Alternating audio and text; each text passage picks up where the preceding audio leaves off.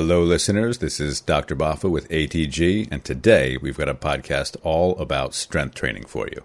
I sat down with Claire Zai, who is a nationally ranked powerlifter and strength coach. She has a master's in physiology, and we go over the basics of strength training, what works in strength training for men versus women, strength training and the menstrual cycle, whether you'll get slower by strength training, and a lot more. So lots of good information here if you're wondering how to get strong. Also, this is associated with a video that's currently available for subscribers on Patreon, in which I do a deep dive into strength training for Olympic weightlifting. So if you want to check that out, go over to patreon.com/allthingsgym. Otherwise, hope you enjoy the podcast. So to start, can you just tell us a little bit about yourself, your background in both the sport, and sports more broadly if you want, and also in strength training? Yeah. So, hi, my name is Claire Zai. I am a nationally competitive powerlifter. That's kind of my jam with sports right now. I just started getting into weightlifting 2 weeks ago and competed a couple days ago. So on Saturday was my first meet. And so that was a fun experience. I have my master's in physiology from the University of Colorado. Most of my training was in biomechanics research and more metabolic research, so energetics. So that's where I did a lot of my work. And then after that, I ended up in a research lab here in San Diego.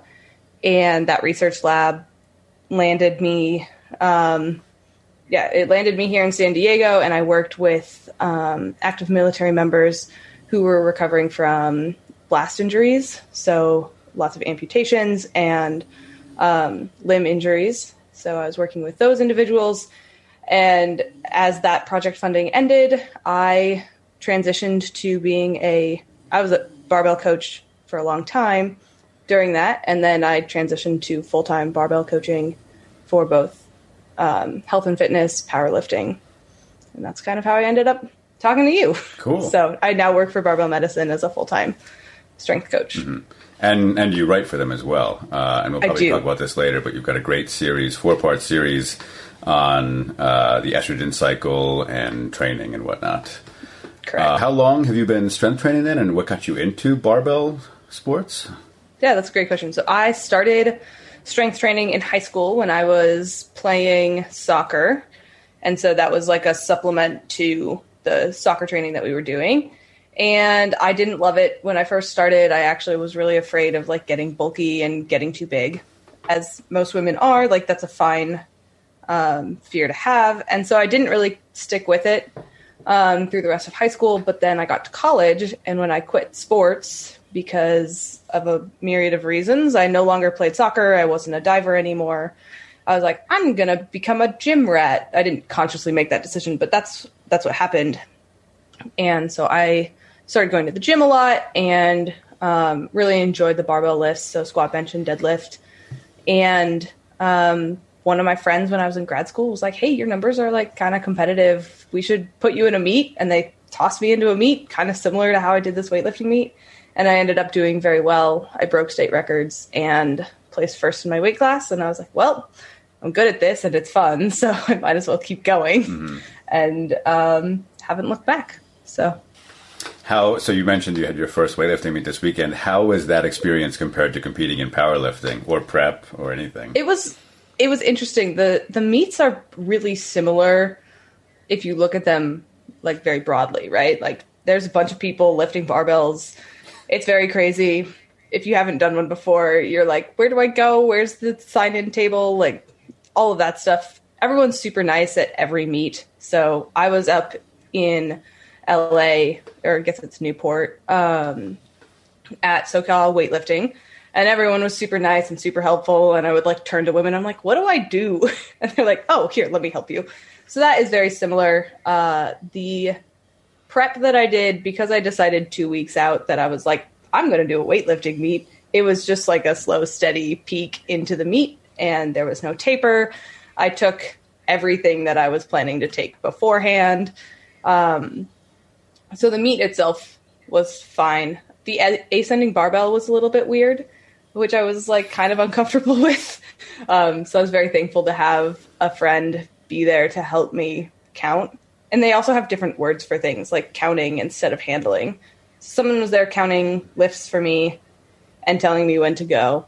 And then other than that, it's really similar. The warm-up room's a little different. So at this meet, everyone had their own barbell, which is not common in powerlifting. Everyone shares in powerlifting. And people are much more comfortable being very close to athletes that are snatching or clean and jerking, where in powerlifting, you give people much more room, but the movement's much less dynamic. I was like, you guys are very comfortable being near these very fast-moving barbells. So it was fun. It was an awakening, though. So that's cool. Yeah. And it's harder. I'm bruised. I have like a big bruise on my neck. You can actually see it in the video. Oh yeah. I don't know how to receive a clean yet. It takes time. I haven't figured that out. I've only been to a couple powerlifting meets, but what is it that you guys do? Sort of, because we do ascending barbell. We do flights. And flights, that's it, exactly, right? And that, in some ways, it's really nice because it's like, you more or less know how much time, everyone has more or less the same amount of time between attempts, right? I mean, correct if I'm totally wrong. No, for sure. But everyone's got about the same amount of time. You know about how much time you have. And so it seems much easier to plan. It also, to me, as an outsider, seems like it's less strategy-based because you can't... there don't seem to be the opportunities to throw somebody off by switching an attempt last minute or playing mind games with attempts or anything like that. Like, you're kind of locked into the order, and that's it. Yes, at some level you are. There, at the higher levels, you can start to play mind games. So we also have 2 attempts that you can call on the third lift. You can only do this on the third lift. You can change attempts on the third lift. And you can kind of play the mind game of trying to get your competitor to jump a little higher than you think they can take.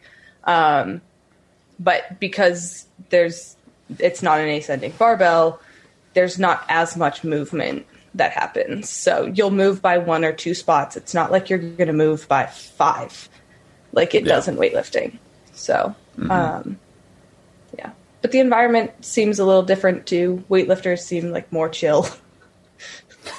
Maybe that was just the meet I was at, but like... Maybe that's a West Coast thing. I don't know. They can be chill. I've only... Sorry. No. I also went from nationals, like USAPL nationals, to a local weightlifting meet, and that might have been the difference too. Like, my chillness was very different. Yes, absolutely.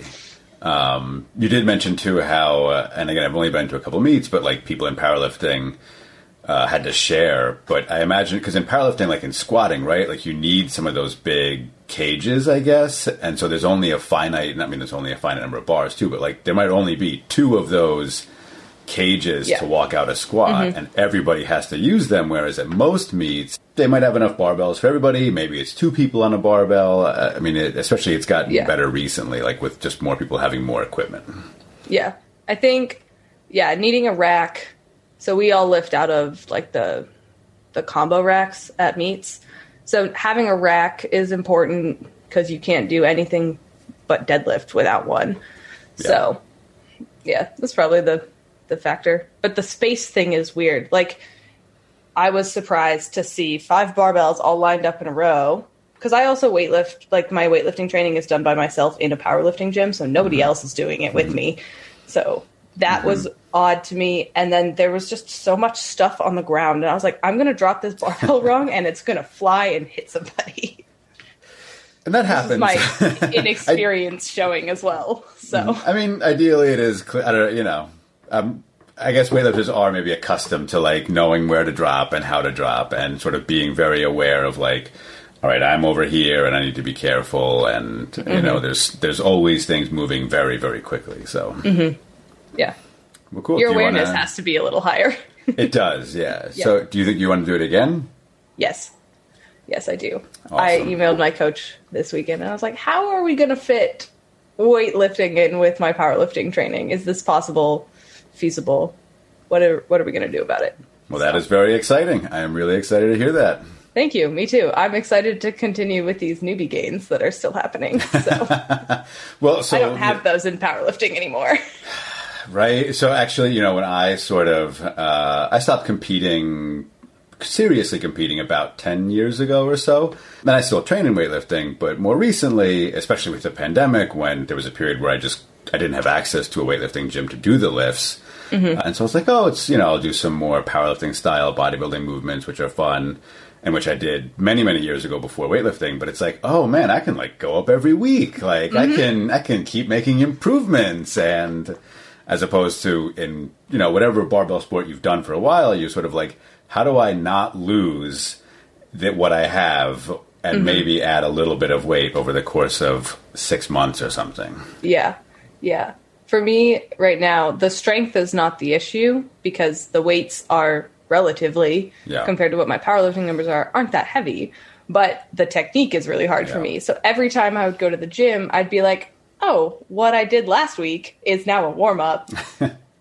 And it was really fun, but it's also really challenging because I was like, Quinn Hennick was handling me or counting for me, and I texted him and I was like, here's my guess at what I'm going to do. It'll probably change. And he's like, why is it going to change? And I was like, because every day that I go, it changes. Yeah. I was like, but here's your best estimate. And by the time I got to the meet, it was 10 kilos higher.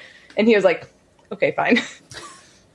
Well, and seeing your lifts, like you said, it is clear that the strength is there, and the speed is there too. I mean, you're lifting weight that for you is probably incredibly light, and so the speed and all that is there. And it's just now you just get to refine technique for the next 20 years, like forever. The rest of us. Yeah, exactly. yeah. Now the hard part comes. So. Yeah. That's a good, I think, segue to strength, right? Because this is really your area of expertise. So strength training, the biology behind it. So could you define, I guess, first of all, what strength is and what we mean by strength training? Give us sort of a general overview.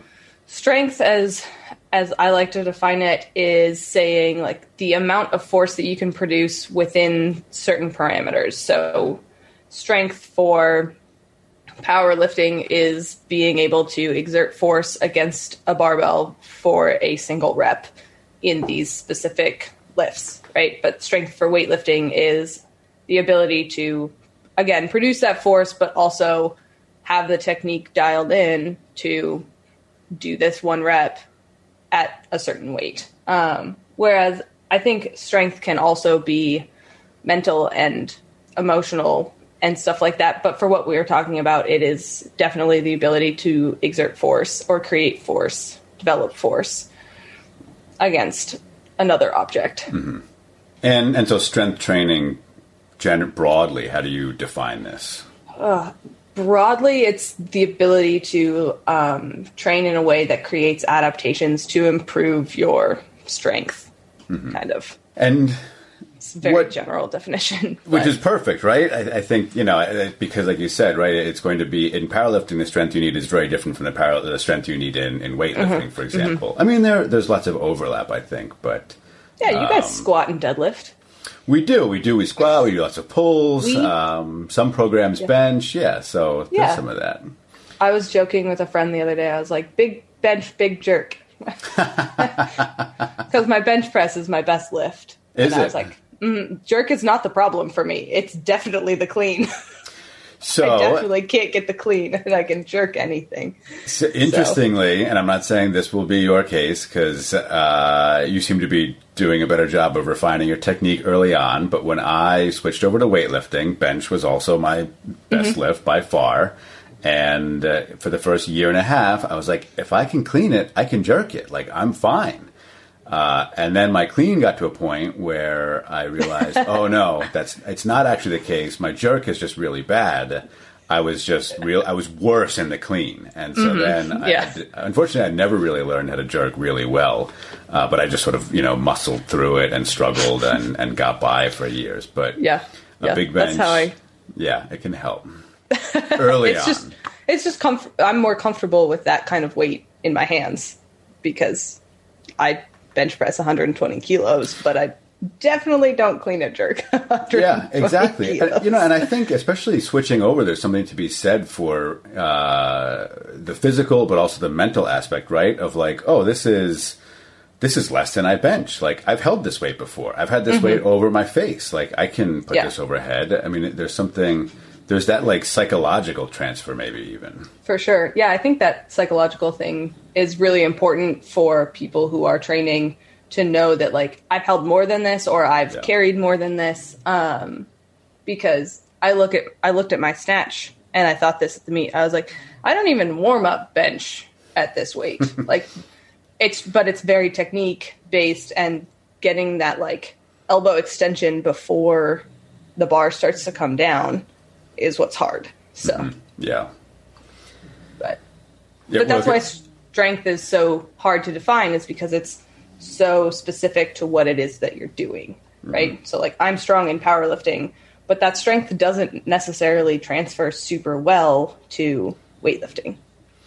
So I really want to come back to that. Before we even get to that, okay, what do we know about strength training and what works in strength training? I think the main tenets of a program that we always look for, or that I always look for, is that it is specific to whatever goals that you have. So when someone comes to me and they're like, I want to get stronger, I'm like, all right, what is it that you want to be able to do? Not just, I want to be stronger, but like, tell me what that strength looks like for you. So it's specific to their goals. It's repeatable and progressive. So that person can do that workout again and again, probably the same workout again and again, and either like somehow progresses over time insofar that like the weights get heavier or the range of motion gets larger, or something is making the work that you are doing greater without it actually getting harder. So that's what I mean by progressive. And it's repeatable insofar that you can do it again and again without completely fatiguing yourself and being so tired that the next day you're like, I can do nothing. So that's also not our goal. So we want it to be specific, repeatable, progressive, and we need you to be able to adapt to it. So that kind of rolls into the repeatable idea of like, you have to be able to recover from it and turn around and do it again. And so far that the training that we are giving you is making you better at whatever it is you're training in. So awesome. Those like kind of four tenets.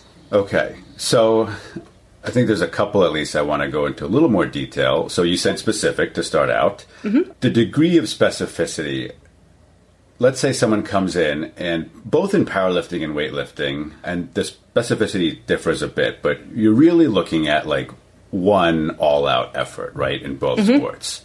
Yep.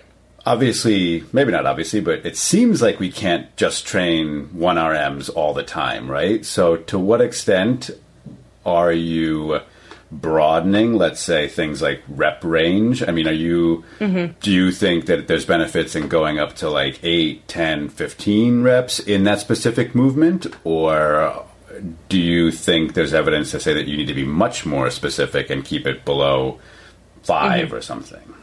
So there's good evidence to show that having a lot of variation in training, so having a wide range of rep ranges, movements, metabolic systems that you're accessing and utilizing, makes you, or gives you this base upon which you can build all these other adaptations. So if we think about being able to sustain exercise for 30 minutes, like slow, steady state exercise, and we're able to sprint, and we're able to lift heavy weight, and we're able to move it fast, all of those things are going to make you a better athlete and make sure that once you get into a situation where you're, let's say you're tired, or you're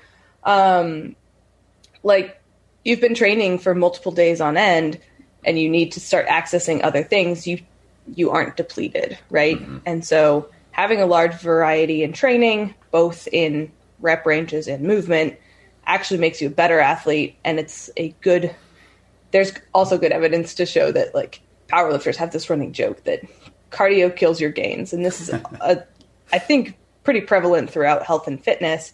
And it's not true. Like, to get that training effect where one influences the other, you have to be training at a really high volume. And you're doing like 2 a days of training with endurance and strength training. Most people aren't there. And so it's actually beneficial to people to be doing both that cardiovascular work and the strength work, no matter what sport you're in, because they supplement each other and make you a better athlete. So it's totally not the answer I want to hear about cardio, but I will trust you. I believe you. Yeah, no one wants to do it because it's not fun. It's not specific to what we are doing, but we need to have that broad base in order to build up to the specificity, right? So if we have this broader base of even cardiovascular training, which no one enjoys unless you're crazy, you have to build slowly on top of those adaptations. And I have it kind of conceptualized as a pyramid. If you have a really broad base of your pyramid, you can build your pyramid a lot higher and your max performance will be better. But if you have only 3 blocks in your little pyramid, you're not going to go very high. And once you start trying to add on top of that pyramid, like a spire, you get just really unstable. And so you're probably not as solid of an athlete if you don't have that broad base. So to sort of paraphrase and make sure I'm understanding, basically you might advocate doing things that while they do not specifically relate to the movement, because we don't live in an ideal world where you can always control everything else, you prepare yourself in a way that makes you better able to handle other stressors so that you can better utilize the training specific to your movement. Okay. Exactly. That's a really good paraphrase. Yep. Because if you, let's say you go to a meet, this is relevant to all of the individuals. Let's say you go to a meet and you're not planning to have to follow yourself on the ascending barbell, but all of a sudden you have to. You need to have the ability to do that, to do those repetitions over and over again, which would probably be helpful to have some more high rep work in your program, right? That will be more specific to that scenario, whereas taking longer breaks with your singles means that you are more adapted to do other things. And it just sets you up to be successful in multiple ways. Yeah. When I'm coaching, I often like to program, especially close to a meet, waves for that reason, right? Because you go up, you come back down, because in a competition in weightlifting, there's a good chance you might have to just be in a situation where it's like, oh, I've got 1 minute, I'm about to go out on the platform. And then it's like, actually, no, you have 5 minutes. So now we have to go back down and take a few more attempts, but we need to make sure you're ready for that and train for that. So, yeah. Cool. I think a good example is also having a wide variety of training. So I was heading into this weightlifting meet, and my biggest problem was that I'd get tired really quickly because I wasn't used to the movements. So if I had had more variation in my powerlifting training, that was high velocity movement and also the snatch and the clean and jerk. But let's say I just had more high velocity movement in my training, then I probably would have been better adapted to handle these fast movements repeatedly. But I could only do 6 warm-ups, and I was like, otherwise I'm going to wear myself out and I'm not going to be able to perform. So it's a great example of not being well prepared by not having enough variability in your training for the sport that you're going to compete in, which is beside the point.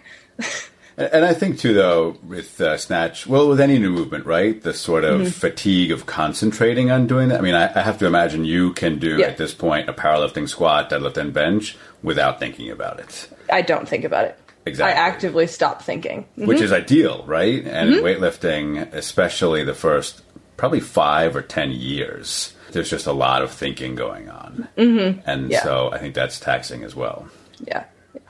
Yeah, those are other adaptations that athletes have to learn and develop of that mental game of being able to turn it off too. Turn it on and turn it off. So specificity, the other one you said was repeatability. Is that one of them, right? Or repeatability. So with repeatability, what are your thoughts on kind of the same workout versus varied workout? And you touched on this a little bit in the specificity one, but a lot of weightlifting training, and powerlifting is maybe similar, but weightlifting training at its core, I think, needs to be really monotonous. And I think people struggle with that.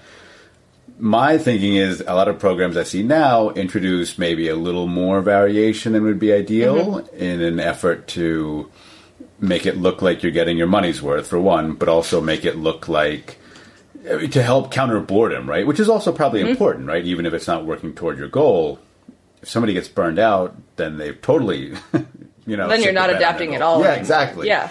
So what are your thoughts on that tension between repeatability versus needing to be specific?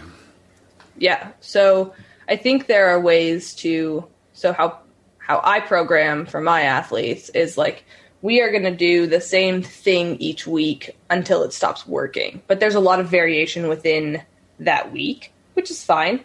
But you need that repeatability partially because there's like two things that are going on. You have the specificity to impose demand, so you're going to get better at whatever you're doing, right? So you're hopefully going to be getting better through that block of training.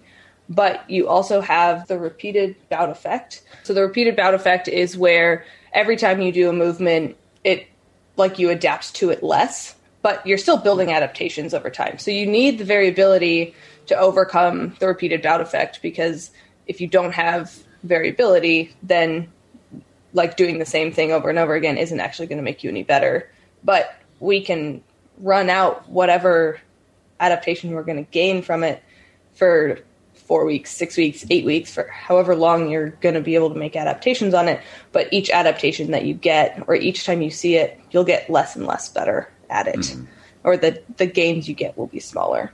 Okay. And so you have to overcome kind of that. So I think it's really important to have a repeated program, because that's how our body adapts. It's like, I have seen this before. I know I'm going to see it again. Well, your body doesn't know it's going to see it again, but I've seen this before. It sucked last time. I'm going to adapt so it sucks less if I have to do it again. Right? So there's kind of a related question. Is there a place then for like a one-off in a program? Like, let's say you're doing a training program, and out of an 8-week program, there's one day where you do one movement, and you've never done it before. You never do it subsequently. Is there a place for something like that?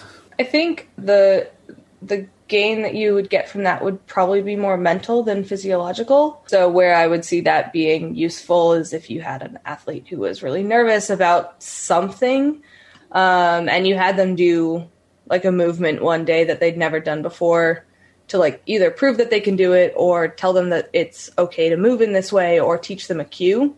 That's probably a little bit more of where I would see that. But the adaptation that you would get from that would be relatively small compared to the overall adaptation that you would be gaining from the repeated things that you're doing and the specific things that you're doing. So specificity, repeatability, progressive overload, you mentioned, is a big one. And that's probably the one that I've been most familiar with, just sort of poking around strength training research.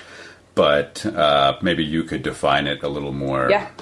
Yeah. So at Barbell Medicine, we call it progressive loading, because we feel that overload doesn't really cover exactly what we're trying to get at, because the workout is not necessarily supposed to get harder. Like, your effort level should stay the same, but you should be doing more work in some way. So progressively loading something means that over time, you're going to be doing more work for the same amount of effort. And we want that to happen because that means that you have adapted to the previous training. So we are looking for the training to meet you where you are at in your training. So, and that also means that you can technically like go backwards in training. So let's say you train. So let's talk about progressive overload first, or progressive loading first. So progressive loading, let's say I take 3 sets of 5 on back squat at RPE 8. And I say, yep, that was an RPE 8. And then the next week I can do 3 sets of 5 at RPE 7 on back squat. That means that I have adapted, and the weight that I have on the bar appears easier to me. So in order to get to that RPE 8, I have to do more work. I either have to put more weight on the bar, or I have to do another set, right? And maybe that set will be sufficient, maybe not. And so the goal is to meet the lifter where they are in their set of adaptations, and the training matches you. So that's why I don't know how often RPE is used in weightlifting, but it's used very commonly in powerlifting. So this rate of perceived exertion lets us kind of like work with our training. So that's autoregulation is another thing that we think is really important in programming. or that I think is really important in programming.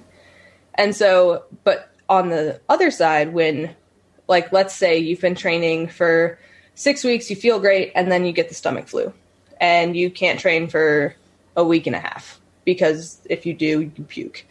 So then you go back to the gym and you're like, all right, I don't know where I'm going to be, but I want my workout to be about the same difficulty as it was previously.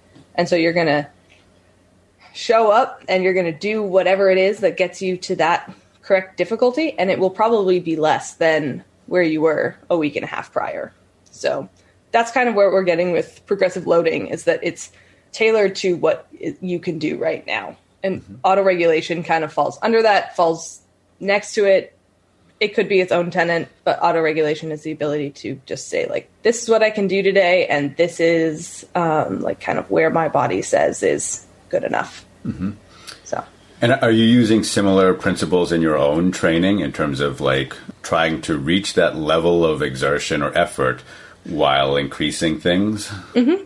Yes. So each week I'll do, like, we'll use the same back squat example. So the last 3 weeks I've been doing back squats for sets of 6 at RPE 8. I started off at 150 kilos, got up to, by the end of the block, 160 kilos. So each week I added 5 kilos. I run 3-week blocks. Each week I added 5 kilos. It stayed at RPE 8. So the work I was doing was greater, but the exertion or the effort I was putting out was the same. Mm-hmm. So, sort of a general question, and I don't know how much in weightlifting people use RPE. I have seen some coaches use it, and I've seen others who didn't. Certainly when I was coming up, it wasn't, I don't think it was like a term, but we're also going back now, a long time. Probably the closest before RPE was widely used was just acknowledging, like, all right, go to a daily max or daily heavy single, things like that, which I think is a related idea of, like, there's not a set number written, but there is a set intensity written, or a set amount of exertion. Yeah. And I think with weightlifting, because it's not max effort in like powerlifting is max effort in, like, I can literally do no more. Mm-hmm. And weightlifting is like, I can do no more before my technique falls completely apart and I'm only getting a couple of lifts for the set that I had programmed. So, yeah. How do you work with an athlete to develop a vocabulary around the RPE system? Because when I've tried to use it in the past, especially with people unfamiliar with the scale or beginners, it's the Wild West in terms of, like, is this a 2? Is this an 8? Is this a 10? Like, yeah. So there's a couple things I like to do. I like to first start with, like, if the person has never seen RPE before, I'm like, all right, what's the heaviest thing you've ever moved for squat? Like, can you remember what that feels like? And you remember, like, grinding through that and how hard that was? That's a 10. And, like, kind of try and give them an idea of what it is. And then over time, we also use RPE in, like, a reps in reserve kind of an idea, and we compare the two, which I think can be harder to do in weightlifting. But in powerlifting, it's very consistent in saying, like, RPE 7 is kind of like 3 reps in reserve. You can do 3 more.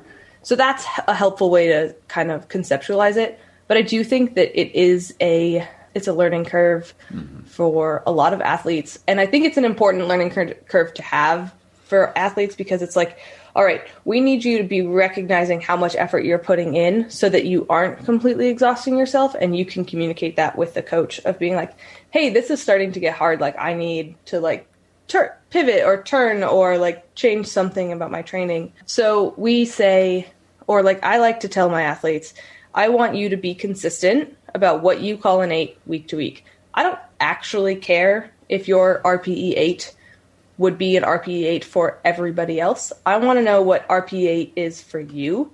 And if you feel like that was pretty hard, but you could still maybe do a little bit more, we're going to call that an 8. And I want you to be consistent week to week about what that is. And what that allows a coach to do is say, like, all right, so what this person calls an RPE 8 seems to do really well for them over time to create adaptation. Like, we're hitting these RPEs, and that means we're hitting percentages and intensities that are helping us develop our training. And that's where like the individuality of working with an athlete comes in, of like learning how that athlete rates an RPE 8. And so I want people to be very accurate and precise if they can be, but I would prefer that people are like just repeatable week to week.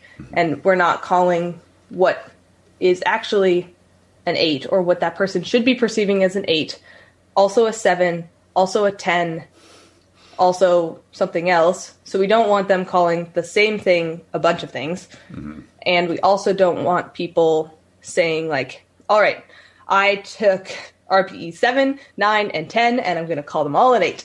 Mm-hmm.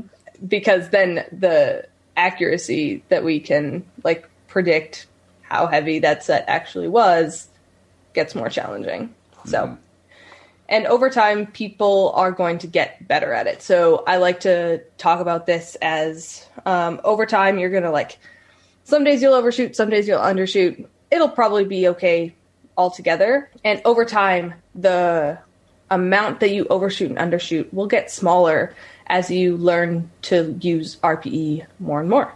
And there will be times where that gets reset and you'll have to like kind of refigure it out. So if you haven't taken an RPE 7 in a really long time, you're going to have to learn what a 7 feels like to you again. And there are other ways to help teach it. You can use velocity tracking to kind of like give yourself more information. If we're looking at exertion and we really want to know how the athlete feels, I don't think that's super helpful, but it can be helpful for certain scenarios. And then you can also look at bar speed. If a bar is slowing down a little bit, we'll often be like, yeah, that's probably an 8. If a bar is slowing down a lot, it's probably a 9. If a bar is kind of slowing down, but not really, it's probably a 7. Mm-hmm. Yeah. And everyone knows what an RPE 10 looks like. So yes. So I like that idea of basically starting out, go for consistency, and then over time, you'll get the accuracy. Cool. Mm-hmm. Yeah. Cool. So, and the last, sorry, go on. It's just a shared language between you and your coach. It doesn't actually mean anything. It's just saying, like, what I did today was hard enough. Yeah. And that's all you need to know. So we like to pretend this is a perfect science, and it's not. Humans are not perfect like that. No, if only they were. So the last piece you mentioned was recovery, basically, the ability to recover from workout to workout. And I feel like that could very easily be its own discussion. But I guess sort of briefly what I'm wondering is, to what extent do you see people are over or under training, or are we too concerned about these things? And are there ways that you can evaluate recovery workout to workout in strength training? Mm-hmm. Yeah. So the way I like to think about recovery is your ability to train again soon, right? And we expect there to be some drop off in your ability to recover or your ability to perform immediately after. And we can think about recovery both like intraset, interset, intra-workout, inter-workout, and then like across the block. So for what we are talking about, let's just look at from workout to workout. We want you to be able to, in order to maximize your recovery, we want you eating enough, sleeping enough, and managing stress in any way that you can. Stress is never going to go away. We all have regular lives. For the most of us, it's not going to go away. Where most people are worried about undertraining or overtraining, if you're adapting to your training, you are probably not undertraining. If you are continually making gains, maybe not every week, but over time you are continuing to make changes in your program and you're continuing to get stronger and you're progressing towards the goals that you have, your training is probably appropriately matched. People worry about overtraining a lot because I'm not sure why, but it's really hard to be overtrained. I guess it makes people feel good that they're like, I'm working so hard that I can't keep up, where I find that most people probably just need better sleeping habits, better eating habits, and need to find ways to manage stress in their life better. And that's a hard thing to tell people to do because stress is so nebulous as a term. So if over time you are making gains, like long term, you're making gains, your programming is probably decent enough. But if each week you're going down, like your performance is decreasing each week, then probably you need to be evaluating what is happening in your training, and you are probably training too much, but I wouldn't call it overtraining. So you're just not training in a way that is recoverable. Okay. So people can do more training than they can recover from without actually doing what you would call overtraining, basically. Yeah, so overtraining would be like you are training so much that you, like, once you start to remove some of that fatigue that has built up, you're still not creating adaptation, right? So we are creating adaptation all the time. No matter what we do, we're adapting to the stimulus that we give our body, whether that is positive or negative. And so if you can't recover from it week to week, but at the end you take away that stimulus and all of the adaptations that you've built up and the fatigue bleeds off, and we can now realize those adaptations, then you are still adapting, but we just needed to remove some of the fatigue. But overtraining would be like you didn't even make gains because you didn't have enough energy to create like the adaptation itself or change the muscular or the physiological structure to make the adaptation. Gotcha. Okay, that's interesting. Very interesting. So basically, if you back off and things go better, you were probably okay. You were just a little fatigued. If you back off and you're still a wreck, maybe it was a bit too much. Yeah, and I think if you recognize that things are going poorly for multiple weeks on end, back off the training a little bit and see what happens. Like it's more does not always equal better. And I think that can be really hard for athletes to realize that, like, if I do more, I'll be better. And it's like, maybe if you do less and you just do it more intelligently, you'll be better. So you mentioned at the start time between sets. Is there any truth to the idea that for like complete optimal power output, you want between 3 and 5 minutes of rest, or is it totally up in the air? Does it vary?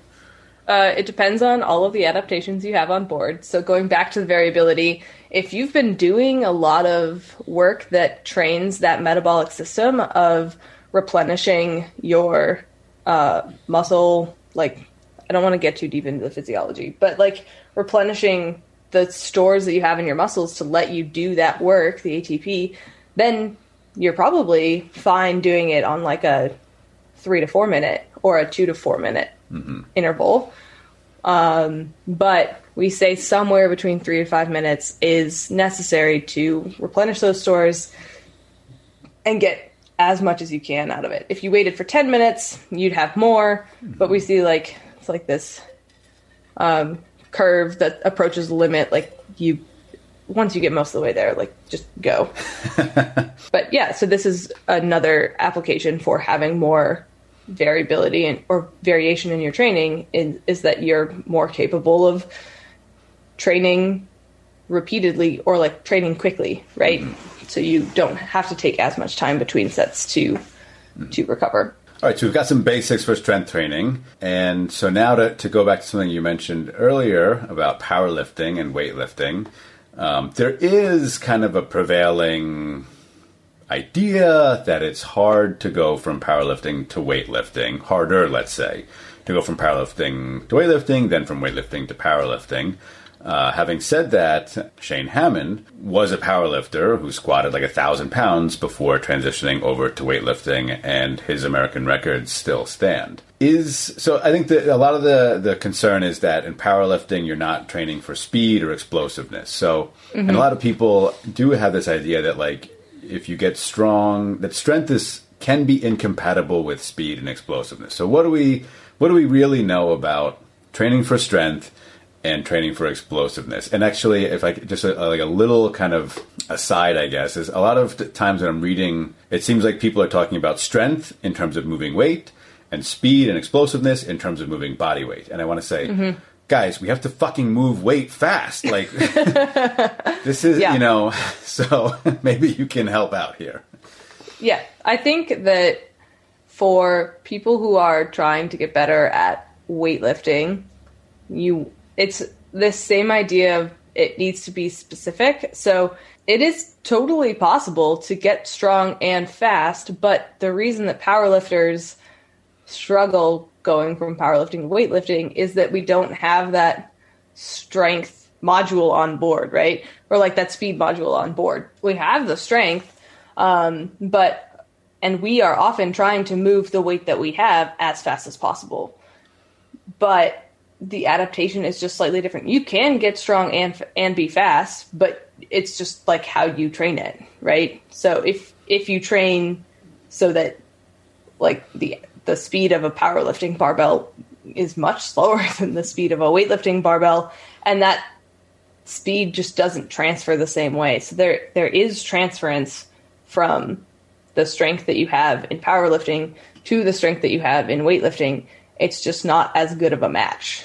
Mm-hmm. So it's possible to get strong and fast. Mm-hmm. You just have to train that way. So what would you recommend then if someone's like, well, I need to get strong, but I need to get fast too? Are there specific things you would recommend?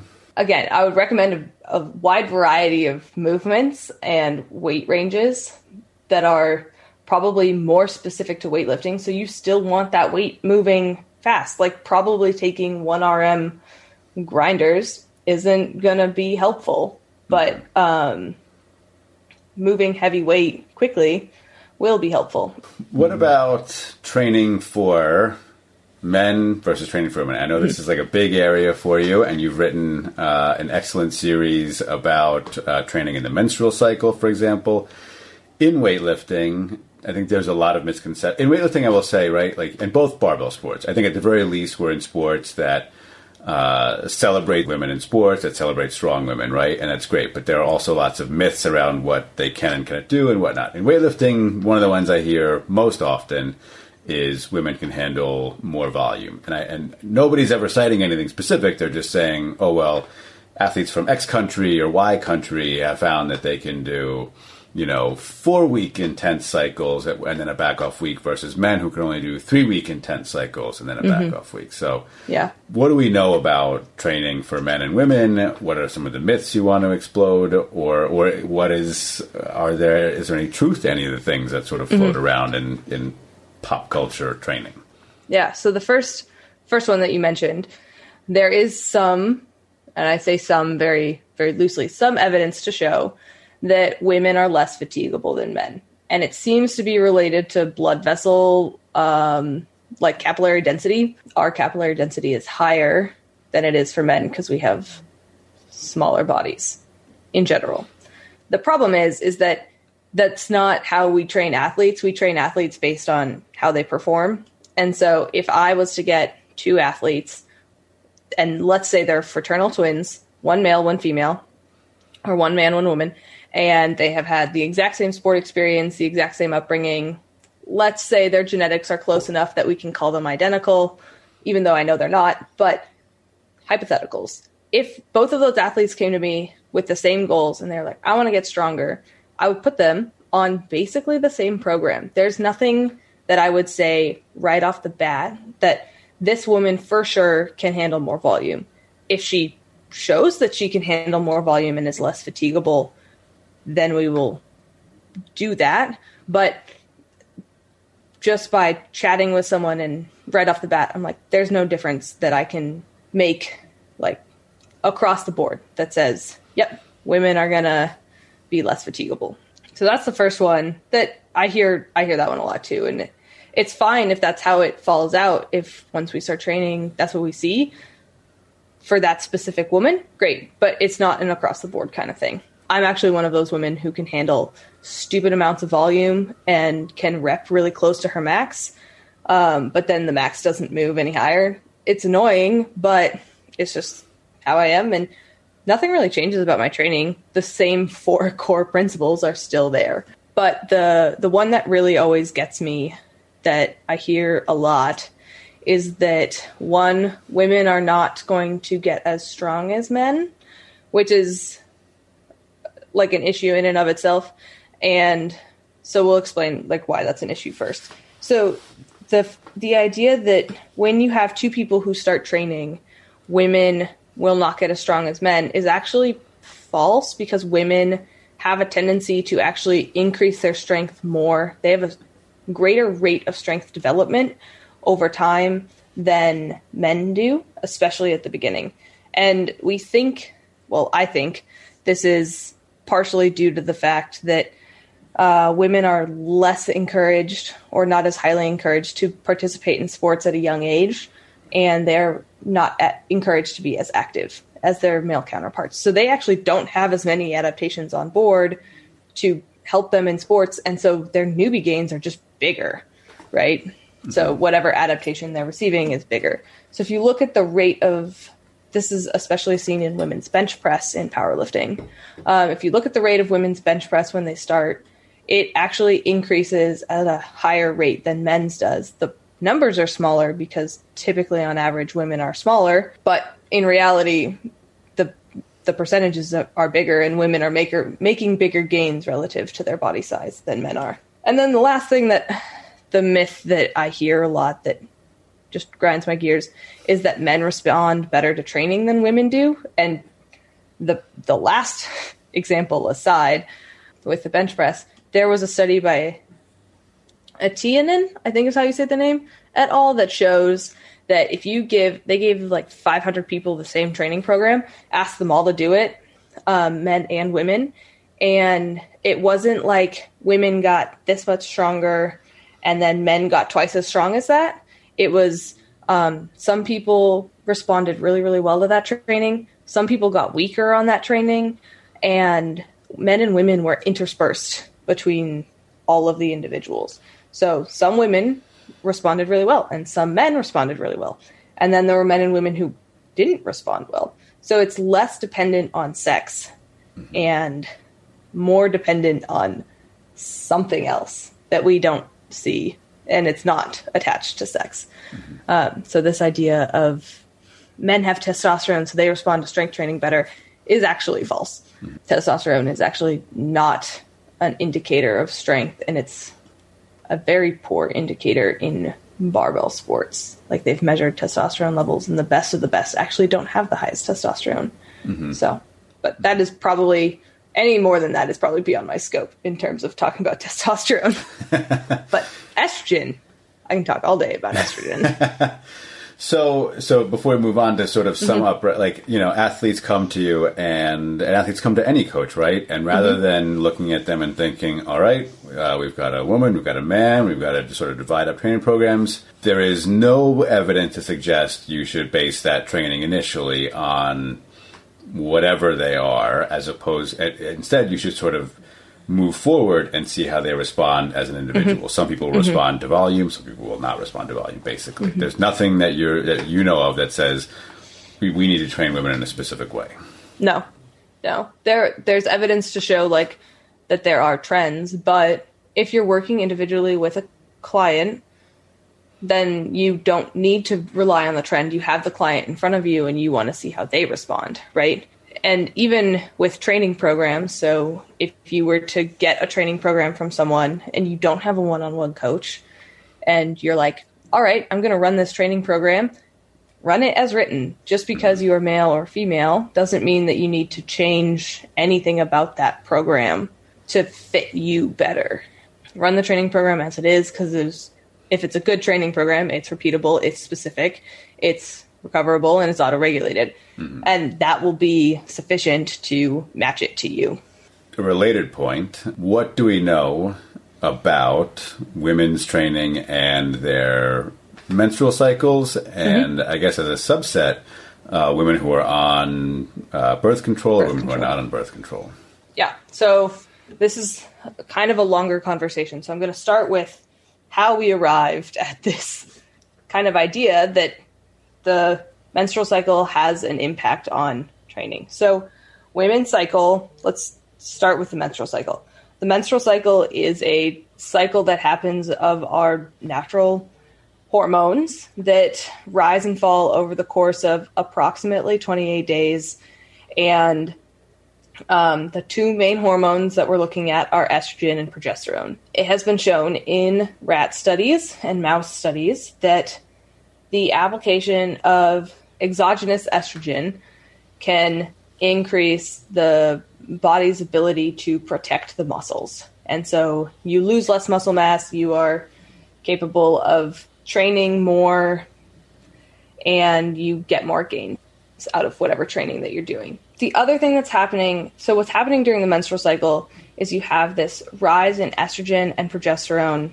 And in the first half of your menstrual cycle, so when you start your period, your estrogen is starting to increase over time. And it slowly increases through the entire first half of your menstrual cycle, which we call the follicular phase. And so during this follicular phase, you're having an increase in estrogen, and it peaks right before ovulation. Ovulation is approximately days 14 to 16, and that is when your body releases an egg and you are fertile. Then estrogen drops again in the luteal phase, which is the second half, as you are approaching your period. So after ovulation, you're approaching your period, and then it kind of does this like small peak. And at the same time, so progesterone, this entire follicular phase, has been very, very quiet. And then it slowly rises up during the middle of the luteal phase. So during the luteal phase, like mid-luteal phase, you have higher estrogen and higher progesterone. And at the end, they both kind of drop off again. So you have this cyclical rise and fall. Estrogen has 2 peaks and progesterone has 1, that over the course of an entire training program, you are this is what you're seeing. And so the increase that we see in progesterone is thought to have a catabolic effect. It breaks things down, whereas estrogen is thought to be more protective or anabolic. So when you have this higher progesterone in the middle part of the luteal phase, you have there's this thought that this is when you are at your weakest, right? And then when your hormones are lowest during your period, which is when they are lowest, their estrogen is starting to increase. That's actually when you're at your strongest. And that's kind of the thought. So there's been studies where they take mice and they remove their ovaries. And so they have no estrogen cycling. And then they apply this exogenous estrogen, and the muscle wasting and loss of strength that happens to these mice once you remove their ovaries is replenished once you give them that exogenous estrogen. So that's kind of where this idea is coming from, is we're comparing this like drop in estrogen that happens during the menstrual cycle to this drop in estrogen that happens during this ovarectomy in this mouse. And also where we're seeing this is coming from menopause research. And when women hit menopause, they also lose that naturally cycling estrogen and progesterone. And we at the same time see that women who have gone through menopause show a decrease in muscle size and strength. And what is not shown in a lot of this research is that is also when women become much less active. So hitting menopause means that women are much more likely to just be less active. So we don't know actually if it's the estrogen or the lack thereof or the lack of activity, right? And so the other thing that's happening at this same time is when we're looking at estrogen in the menstrual cycle, it's dropping, and it drops to this low where we're losing this protective effect. But what we aren't seeing is that it's not dropping as low as it is during like these ovarectomies or during menopause. Menopause and ovarectomies is like the complete cessation of that, close to the complete cessation of that hormone. And it's for a chronic period, right? It's for months, years, much longer. Whereas during the menstrual cycle, it's like maybe a week. Mm-hmm. So there's a lot of talk about like why this is people are like, oh, this is an issue. Like we need to be careful and like make sure that women are not overexerting themselves during any period of their training. Probably not the problem we need to be worrying about. But it is a common narrative. And so when we look at hormone levels for hormone concentrations for women across their menstrual cycle and their strength across their menstrual cycle, we see these big drops in hormones that happen across the menstrual cycle, but we don't see similar decreases in strength. So if estrogen was directly related to women's muscle strength, we would see a large decrease in women's muscle strength at the same time that we saw a large decrease in women's estrogen. And we don't see that. We see like pretty consistent strength levels for women across a block or across a menstrual cycle, and these like wildly changing estrogen levels. So it's probably not estrogen. There is some thought that there is some central fatigue that is happening, that's occurring, that is affecting women's ability to produce strength, but it's probably not estrogen. And this is when you're looking at like a broad base of research. There are definitely women who experience these changes during their menstrual cycle where they have like major changes in their ability to perform, in their ability to recover across their menstrual cycle. And in no way do I want to undermine their experiences or say that their experiences are not true. It's when we're talking about large-scale population-based recommendations, we as the scientific community who cares about this specific problem in this population, we recommend taking a very individualized approach. If you are training and you don't notice a difference, don't worry about it. Don't periodize your training based on your menstrual cycle, because ultimately it's really hard to tell what part of your menstrual cycle you're in. Most women know if they're in their follicular phase or their luteal phase because they know if they have had their period. So your period is a very obvious sign. And then for women, you can easily track ovulation. The ovulation strips that you can take and pee on are decently accurate. And so women can tell what phase they're in, but they don't know their exact hormone levels. And we also know that hormone levels are not directly correlated to strength. So it's like you're probably just taking in a ton of extra information that really doesn't help your programming. Autoregulation is probably going to be better. So if you can auto-regulate your program, that's probably more effective, because all of the things that are encompassed by autoregulation are also, the period is also lumped in with that, right? So stress, traffic on the way to the gym, relationships with other people, your job, all of those things cause stress that will affect training. Your menstrual cycle might also cause stress that will in some way affect training, whether that's sleeping or eating differently or something like that. All of those things are part of that, but it's probably just fine to talk about it within autoregulation. So that's the menstrual cycle. Most of the research that has been done on the oral contraceptive pill. So that's what we're going to talk about. Women who are on the IUD, women who are on the patch, or on I don't remember the name, but there's an arm insert as well. All of those have their own effects. I think some of the things that women worry about with the menstrual cycle or with birth control is weight gain. The only one that has been shown scientifically to cause weight gain is the one that is inserted in your arm. None of the other birth controls reliably cause weight gain. Some women experience weight loss. Some women experience no weight change. So there are a lot of confounding factors with that. But with birth control and performance, before I go any further, if your coach is telling you to come off your birth control because it's making you weak, get a new coach. Mm-hmm. Because one, that person should not be giving you that kind of medical advice. And two, they're wrong. So training around your training with birth control is very individualized. So what birth control does, there's like two different kinds of oral contraceptive pills. We have monophasic and triphasic. And that's just like it changes the amount of hormones that are in the pill.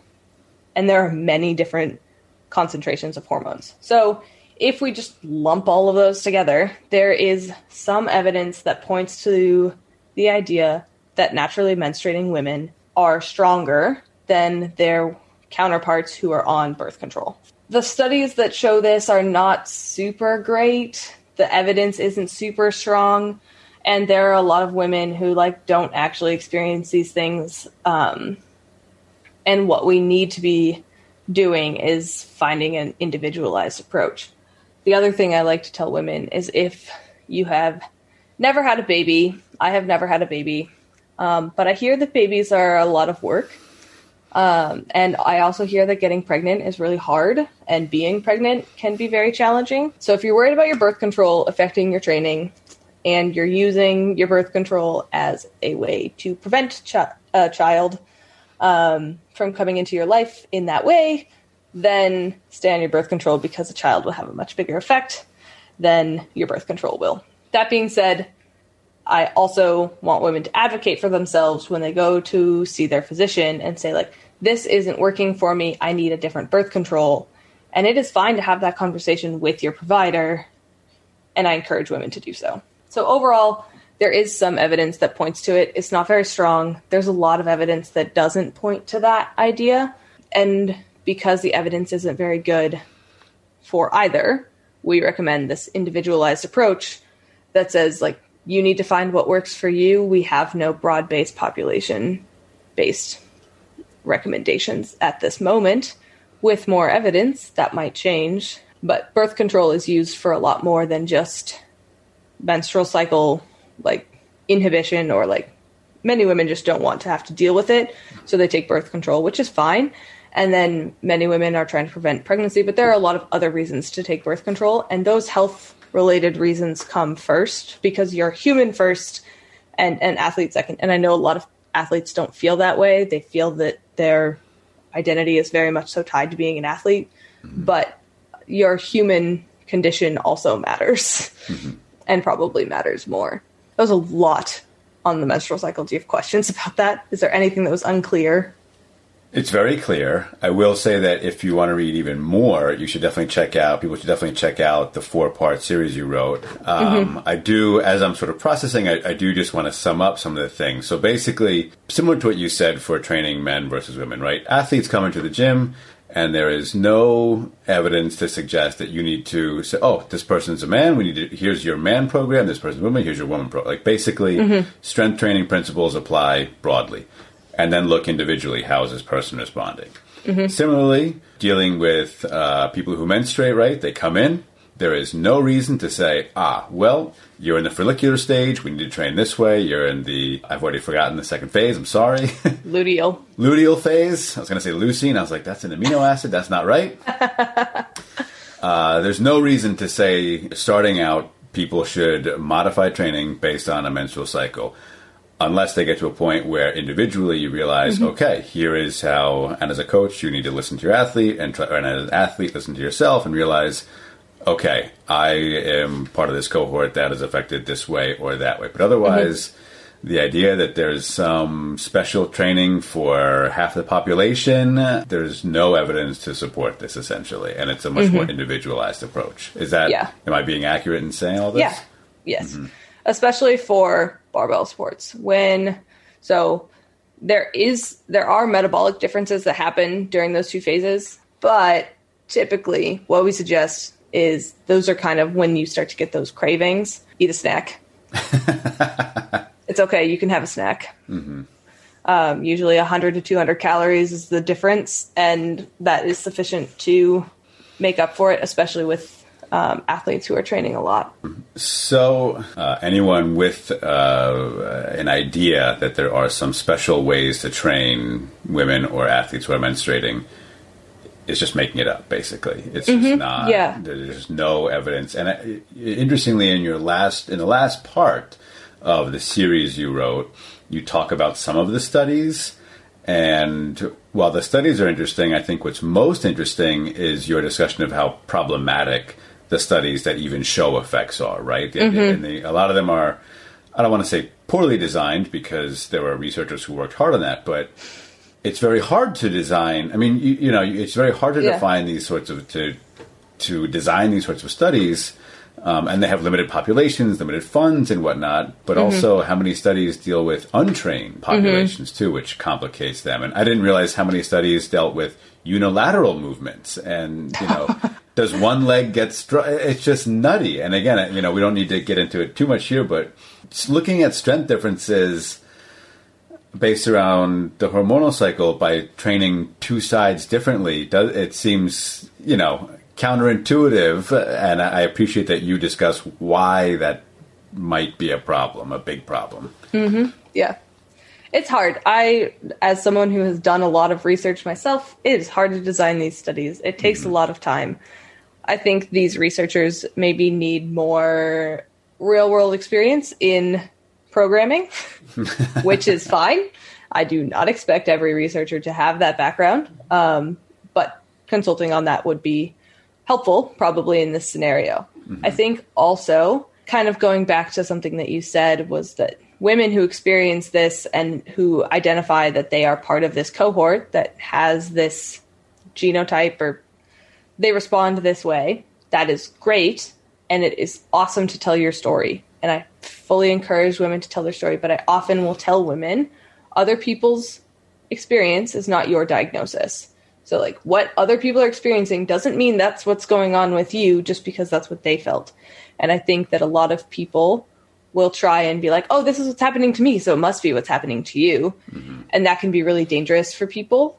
And the people who have programs that are specifically written for women are trying to sell you something. And I think this is like my biggest pet peeve with social media, is there are these people who use this fear-mongering around the menstrual cycle, around other insecurities that women have about their bodies, and say like, oh, you're a woman, you have these insecurities? Here, let me sell you this thing that you actually don't need. Mm-hmm. And that is a huge pet peeve of mine.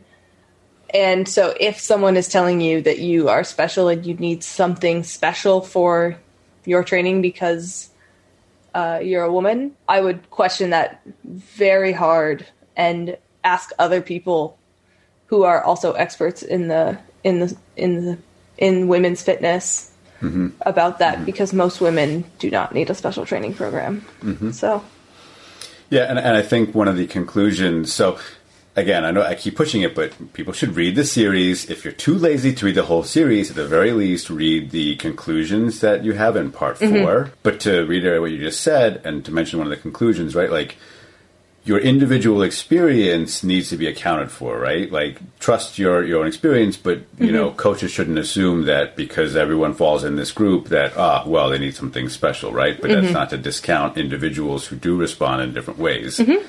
But also by subscribing to these myths, right, we create a narrative of like, and this has been a narrative since the beginning of women in sports, I think, that like women are special and fragile and need to be taken care of in a special way, and we'll hurt them if we train them too hard. So it creates a sort of barrier to entry, right? Oh, shit, mm-hmm. like, I don't want to train because I might, any number of reasons that make mm-hmm. training seem more opaque and more complex and more difficult than it really is. And the last thing you want to do is prevent people from getting involved in a sport or a barbell sport because they think there's some special training program they need because they are menstruating individuals. Yeah, exactly. I agree. It completely.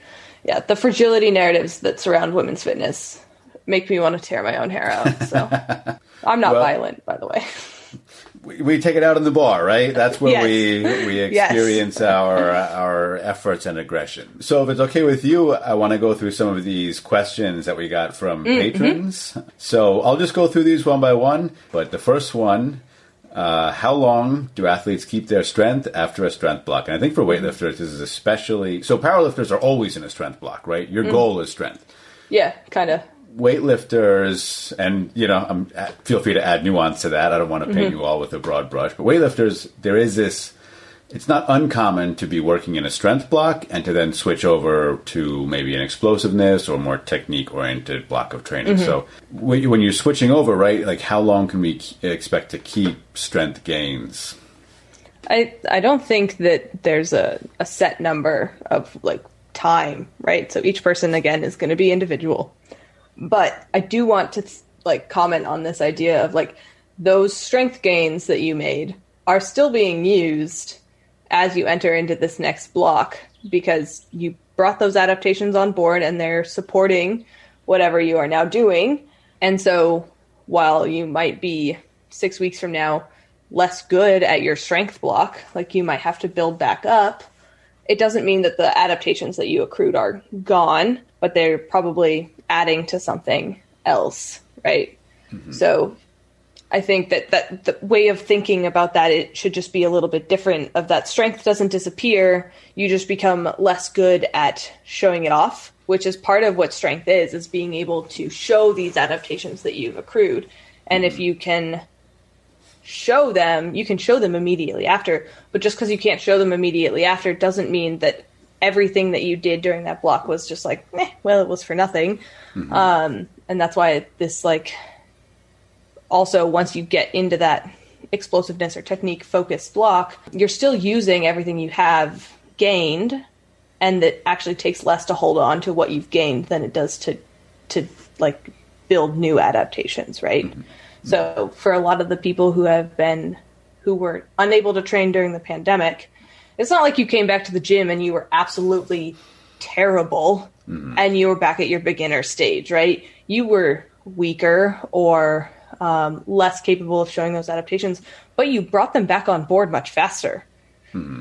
So you progressed back up to whatever strength you were at much more quickly than originally you would have. Mm-hmm. Or than it took you to originally get there, right? So let's say it took you 3 years to be able to squat 170 kilos. And then after the pandemic, you're like, cool, I can only squat 150 and I have to work back up to 170. And it didn't take you 3 years to get back to 170. Mm-hmm. It took you a couple months, right? Mm-hmm. So those adaptations don't just go away. They just maybe aren't at the forefront. Okay. And so to kind of put it in a weightlifting perspective, the idea that, like, during a strength block, right, you maybe are trying to show off a 1RM back squat or something, right? Mm-hmm.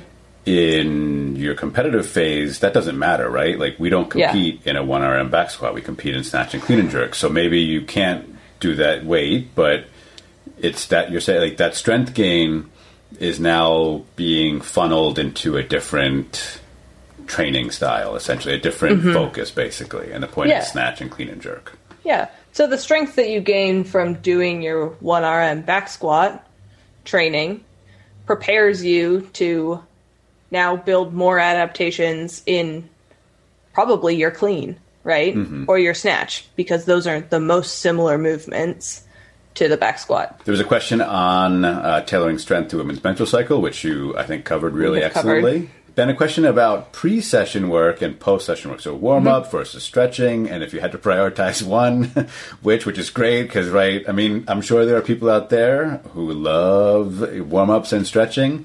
I know lots of people who do not love warm-ups and stretching. So if you had to choose one, which would it be? And I guess if you want to expand on that, why? Mm-hmm. Yeah, so I'd choose warm-ups if I had to choose. And I think that the warm-up should look like what you're going to do in training. And I don't think that this is all that different to what most weightlifters probably believe. But if you're going to warm up for your snatch, you should probably be doing snatches for your warm-up. And I think a lot of the other things that are done, I think they're more prevalent in powerlifting. Like, there's a lot of Theraguns. There's a lot of rolling around on foam rollers. There's a lot of that in weightlifting, too. Okay, cool. All of that is fine if it makes you feel better. It's probably not doing what you think it's doing. But if it makes you feel better, it makes you feel more ready. That's great. But most people don't have the amount of time that it takes to do 20 minutes of that, plus a warm-up, and do their whole workout. So what I would suggest is just start with the bar, start snatching, then do your workout, and then go home. Mm-hmm. Make it short and simple. The other stuff doesn't matter all that much. It really doesn't improve your ability to, 1, recover, 2, warm up better. I promise you that foam rolling doesn't actually get your blood flowing more. It just brings it to the skin, which isn't actually helping your muscles. So, but if it feels good, again, going back to this, like, personal experience, we don't want to invalidate that. But what the research shows for, like, broad-based population recommendations, warm up the way that you perform, and then do your workout, go home. Mm-hmm. And then spend more time working on cooking or other hobbies that you have that maybe, or sleeping. Mm-hmm. Not enough athletes sleep a sufficient amount. If I could go back and train one thing about my years when I was competing and training more seriously, I would just get 8 hours of sleep. I really wish I'd paid more attention to sleeping, and it's only in the last few years that I have, and you realize, oh wow, like 6 is not enough. 6 hours, I thought I felt good, but nope, I really wasn't. And there's an Uzbek lifter who, I remember him saying that they were sleeping something like 8 to 10 hours a night, plus a 2-hour nap during the day, but they're training twice a day, 3 times a day. That's important. Yeah. The more you're training, maybe not the more you need to sleep, but probably the more important sleep is. Sleep is, people are always trying to find these like quick fixes to recover faster. And I'm like, you don't need the quick fix. You just actually need to do what your body is like required to do, which is sleep and eat properly. Yeah. And I think that's actually a big problem in women's fitness is so many women undereat and so many women feel pressured to cut weight. Like I probably shouldn't have cut weight for my weightlifting meet. I didn't need to, but I wanted to because I was like, it's a kilo and I'm good at weight cutting. Like I know how to do it. But for the most part, you shouldn't be cutting weight unless you are at nationals. Or I guess for weightlifting, it's the American Open Finals. There's a few meets now. So there's American Open Series, American Open Finals, and there's nationals in addition to like the junior and youth and under 25 versions of those. If you're looking, juniors and youth probably shouldn't be cutting weight. If you're looking at the like regular AOs and the nationals, series and finals, unless you're expecting to win your weight class or at least place, I don't think it's worth cutting. It's just like, for most people, it's not worth it. It's kind of a harsh way to think about it, but your health is more important.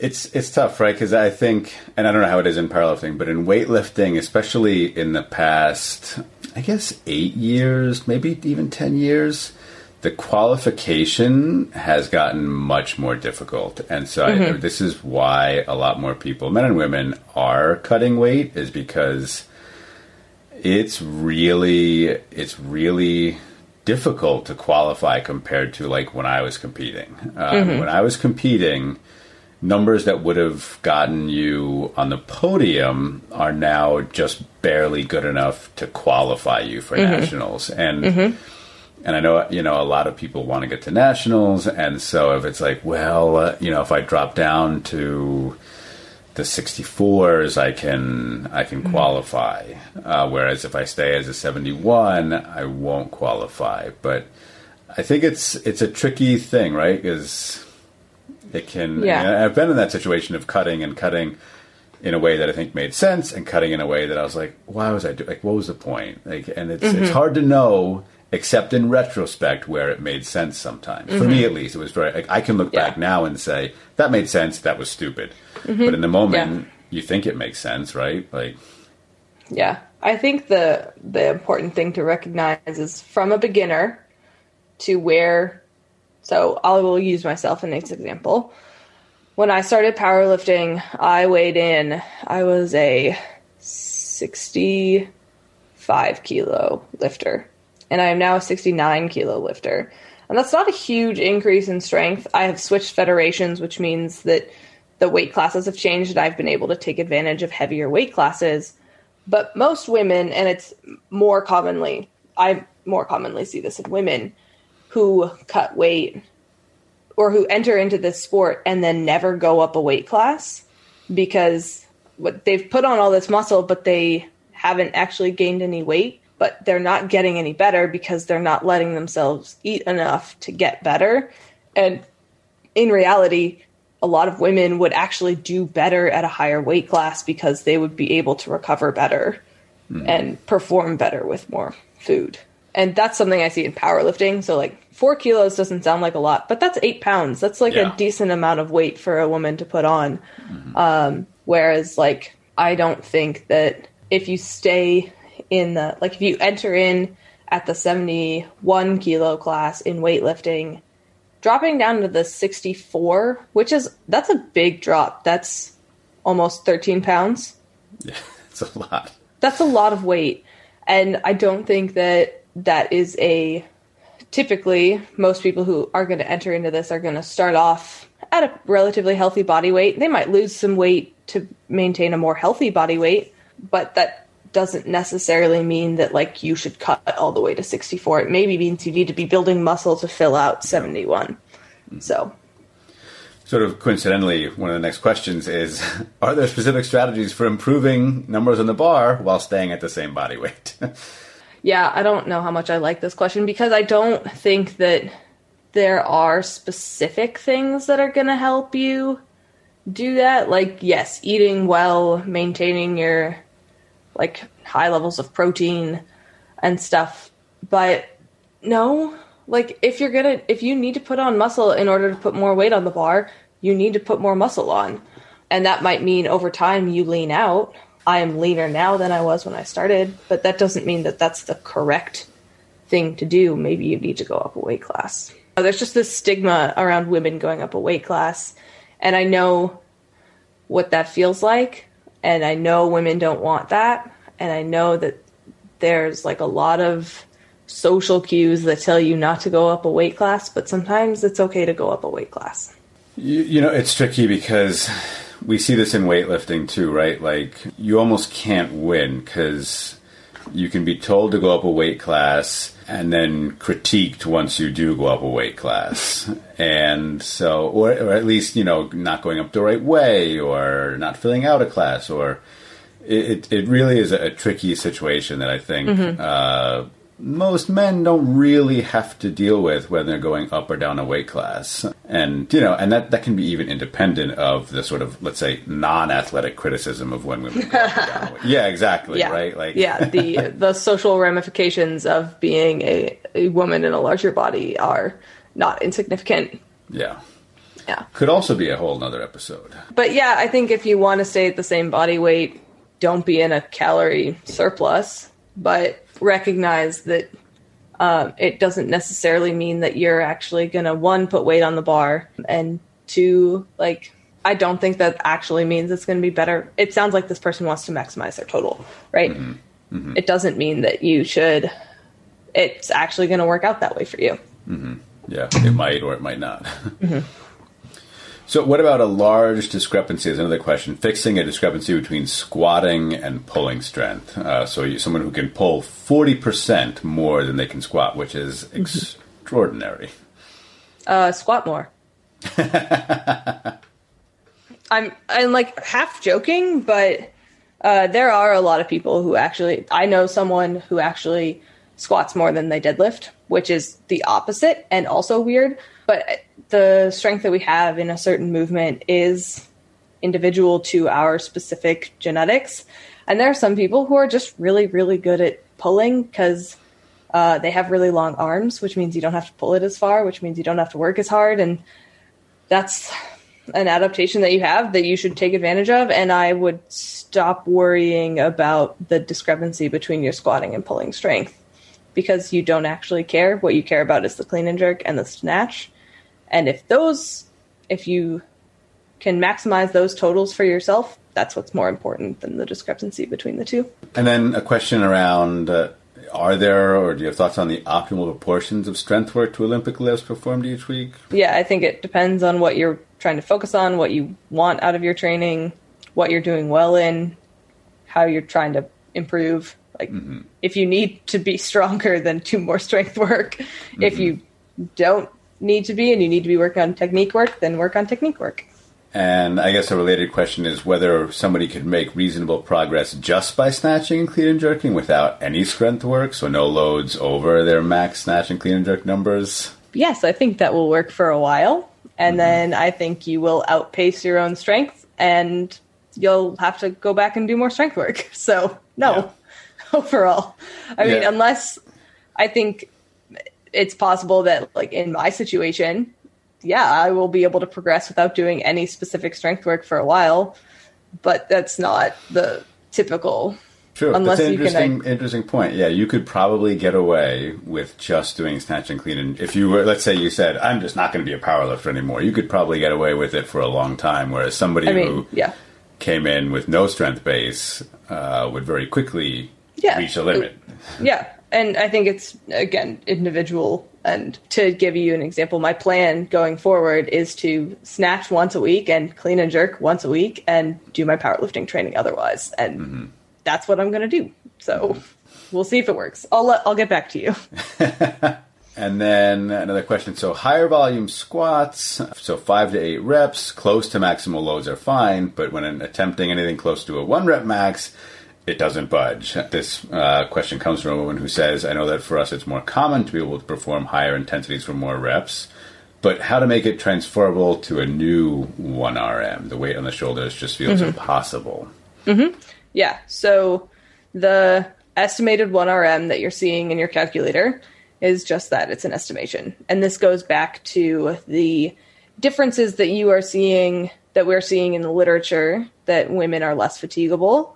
That is that idea. And it sounds like you are part of that cohort, and that's fine. Things you can do to get better at your 1RM are do more singles and train at that higher intensity if you really care about actually improving your 1RM back squat. Again, you're probably a weightlifter. You probably don't actually care about your 1RM back squat other than for yourself, right? Which is fine. If you really want to improve that, it's probably time to do more singles and practice the single itself. Practice the 1RM. And so that means you're going to have singles and or doubles around 92, 93%. And you're going to practice those. We do 1 at 8 a lot in powerlifting. That's a very common number. Or rep scheme is a single at RPE 8. And you'll practice that, and that will make you better at singles. That's how I would work on that if it's something you really actually care about. If it's something that you care about because you want it to improve your snatch and clean and jerk, then it's less important to care about what, because you're going to be able to back squat more than you can clean and jerk. So if you're wanting to improve your back squat because you think it's going to improve your clean and jerk, then I would just slowly work at your back squat the way you have been, but I wouldn't make huge changes. If you want to compete in powerlifting, you should practice singles more, and then you can compete in the back squat. Yeah. So it sort of goes back to what you were saying earlier of the specificity, right, of the movement, right? Like if you're getting good at sets of 5 to 8, that will get you better at that, whereas practice singles if you want to get better at singles. Yeah. There are times where I have run a program where I have done 10 singles in a day, and that was my program for the day, was I did 10 back squats, and they were just singles. And it's awful. It is not a fun way to practice singles. But there's also probably some kind of nervousness that comes in when you're dealing with singles. Singles are a unique stimulus insofar that most people get really nervous about them, especially the back squat, because it's the only lift. Well, in powerlifting, it's the only lift that's actually sitting on top of you. And typically it's our first lift, which makes us additionally nervous. So, yeah. You know, and I know there's a lot of individual variation, but I have seen this in weightlifters as well, where people can get really good at, for us, let's say things like doubles and triples, and it doesn't translate into a single, an improvement at the 1 rep max. And some of it, I think, is just a single, right? The emotional and psychological intensity of approaching 95% and up can be very different from approaching 90% and below, and not practicing that can have an effect for some athletes. Some athletes can train at 80% for a cycle, go in and open up at 100% or more, right? Like they're accustomed to that. Yeah. And I think it takes training and time, and things that we haven't touched on today are like some of the mental adaptations or mental mind games you have to play with yourself to get through some of those things. So you are not unique insofar that you are afraid of your single and your back squat. Yeah, I'm exactly. terrified of mine. So sort of buried in this is, I think, a point that I wonder if you could clarify related to what we were talking about with women and volume. So this individual is talking very specifically about volume in a set, right? Do you know, I think part of the weightlifting mythos is like, over the course of a training block, women handle more volume or can handle it. Is there any evidence to this? It doesn't seem like it. It seems like most of the research they're talking about is like specific to a certain movement, as opposed to like over the course of 8 weeks, women can handle 20% more volume or something. Or is there... shoot. I don't know if I know the research on that specific question. Mm-hmm. I would have to go back and look. But my gut reaction is telling me no, because we're individuals and it's very dependent on your previous training history, on a lot of different things. And there is some idea that, like, because women's weights are typically on average lighter, they're less fatiguing. I'd argue with that, but I'm going to stick with an I don't know. Mm-hmm. And I will happily get back to you on it, but I don't want to give a definitive answer without checking the research. Yeah, fair enough. And then, is there any good research on how to change or tailor programming for masters athletes? As this individual is wondering, they're approaching their 50s. Mm-hmm. What are the best strategies for longevity in the sport of weightlifting? So, again, the same tenets of programming still apply no matter what age you are. And that study that I cited earlier, Atianen et al., also had people of many different ages in that study. So with 500 people, there were people of all ages. And there is no way to tell. It's not like we get a master's athlete and we say, all right, so you're old, so you're not going to train as well anymore, so we're going to give you this different training program. Nope. Same idea as between men and women. This individual will benefit from paying attention to their recovery, to their sleep, to having training that is recoverable, repeatable, auto-regulated, and progressively loaded. Same ideas are still applicable. There are people who have started powerlifting or weightlifting later in life who do fantastic. And there are people who start very early in life who never make it to the Olympics, and both happen. And it's less age dependent and definitely more genetics dependent, unfortunately. So you're going to be super successful as you enter into your weight training or into your 50s. Assume you're going to be just as trainable and just as adaptable as you were prior, because there's nothing to make us believe that you won't be. And women who are approaching menopause are going to be just as strong and just as capable as they were beforehand. And there's research that shows that being active and working out and eating well will make you still be a great athlete. So basically the same principles apply, masters, non-masters athlete. There is a sense that like masters need to train, men and women need to train differently, but in your view, and correct me if I'm wrong, but like it's much more individual than being able to say, you've turned 40 or 50, now you need to switch over to X or Y training. Yeah. I mean, the other way to answer this question is what happens at 50 for every single person that says, now you need to train differently. There's not anything. There's not like one life instance that happens at 50 for all people that's like, yep, this means you need to train differently now, because one, menopause happens at different times for people. Two, we've shown that it's not just menopause that's happening, it's a decrease in physical activity. And so why don't we just train until you prove that you need something different? So is there any, or do you have thoughts on let's say, getting into the sort of master's realm of in the 40s and 50s with, let's say, 20 or 30 years of training behind you versus getting into the master's realm with zero training behind you? So I think if you have all of this information about yourself and you have 20 or 30 years of training behind you, you know yourself, right? You know yourself as an athlete. You know what to expect week to week. I would not expect that to change drastically the moment the clock strikes midnight on your 50th birthday. If you are just getting into training as a master's athlete, I expect nothing different from you than I do from any beginner athlete, who we will start slowly. We will see what you respond to, and we will build up this repertoire or like this library of what we know works for you and what you respond to, and we'll build from there. So it's more that in that situation, you have different amounts of information to work with, but that would be true with any athlete. So like me entering into athletics at 27, so like me entering into weightlifting at 26 is no different than somebody entering into athletics or weightlifting at 14. We have no information about how we respond to that kind of training. Powerlifting aside, right? Mm-hmm. Let's say I wasn't a powerlifter. It doesn't matter. We just have different amounts of information.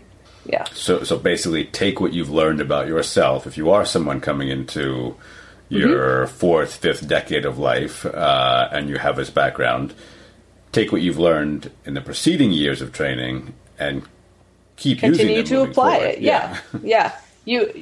It's not like a switch turns and we become different creatures. We're still human. We still adapt. And that's like the main tenet of training is that you adapt to it. So you're still going to adapt. Just over time, that will slowly change. Just like people recognize, like when they started training, they were maybe really good at something and their bench got really good fast, or their snatch got really good fast, and their clean and jerk or their deadlift kind of held behind. And then all of a sudden that switched.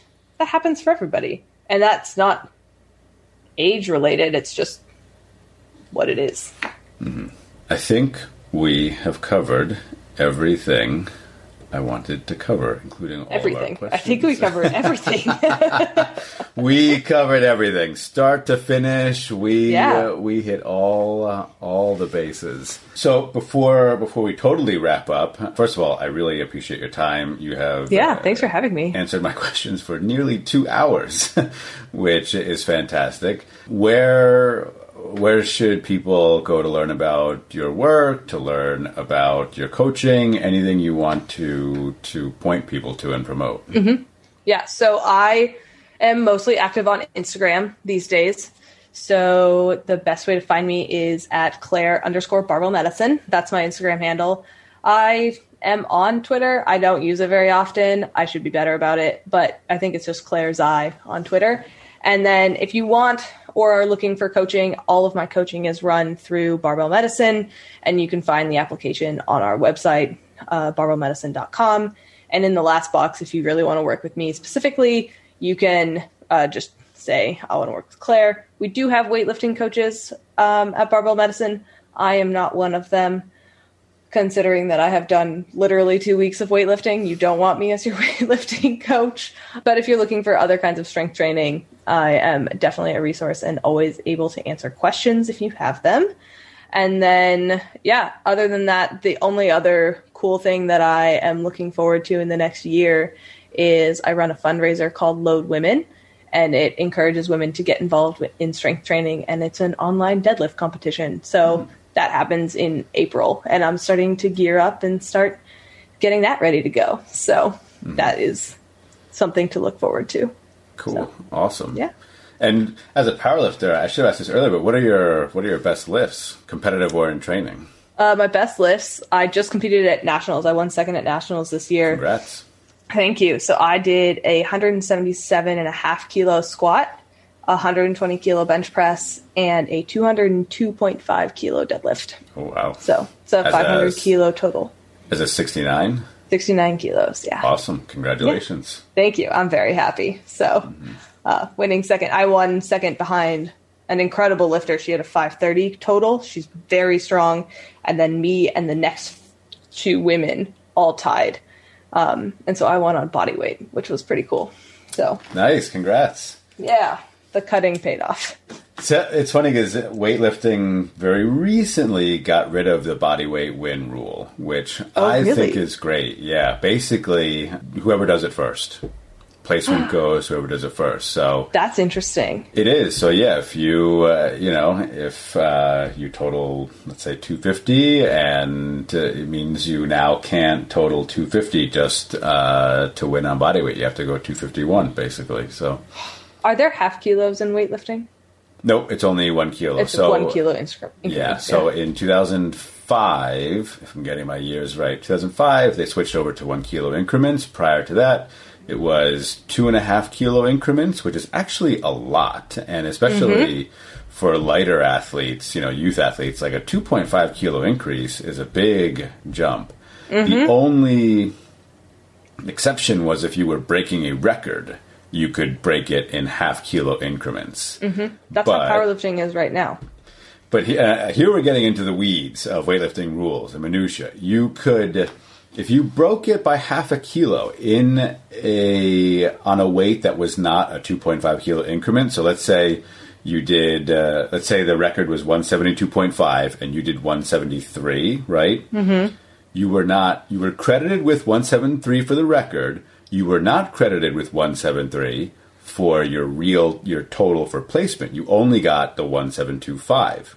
So you could outlift somebody, technically, but lose because you are not credited for those 0.5 increments. That's so weird. It's very weird. And if I'm not mistaken, it did happen. It was rare, but there are instances, if I'm remembering correctly, of people doing more but losing because, again, you are not credited for that 0.5 world record breaking increment. So when we switched over to 1 kilo increments, it simplified all of that. Everything, normal attempt, record attempt, 1 kilo.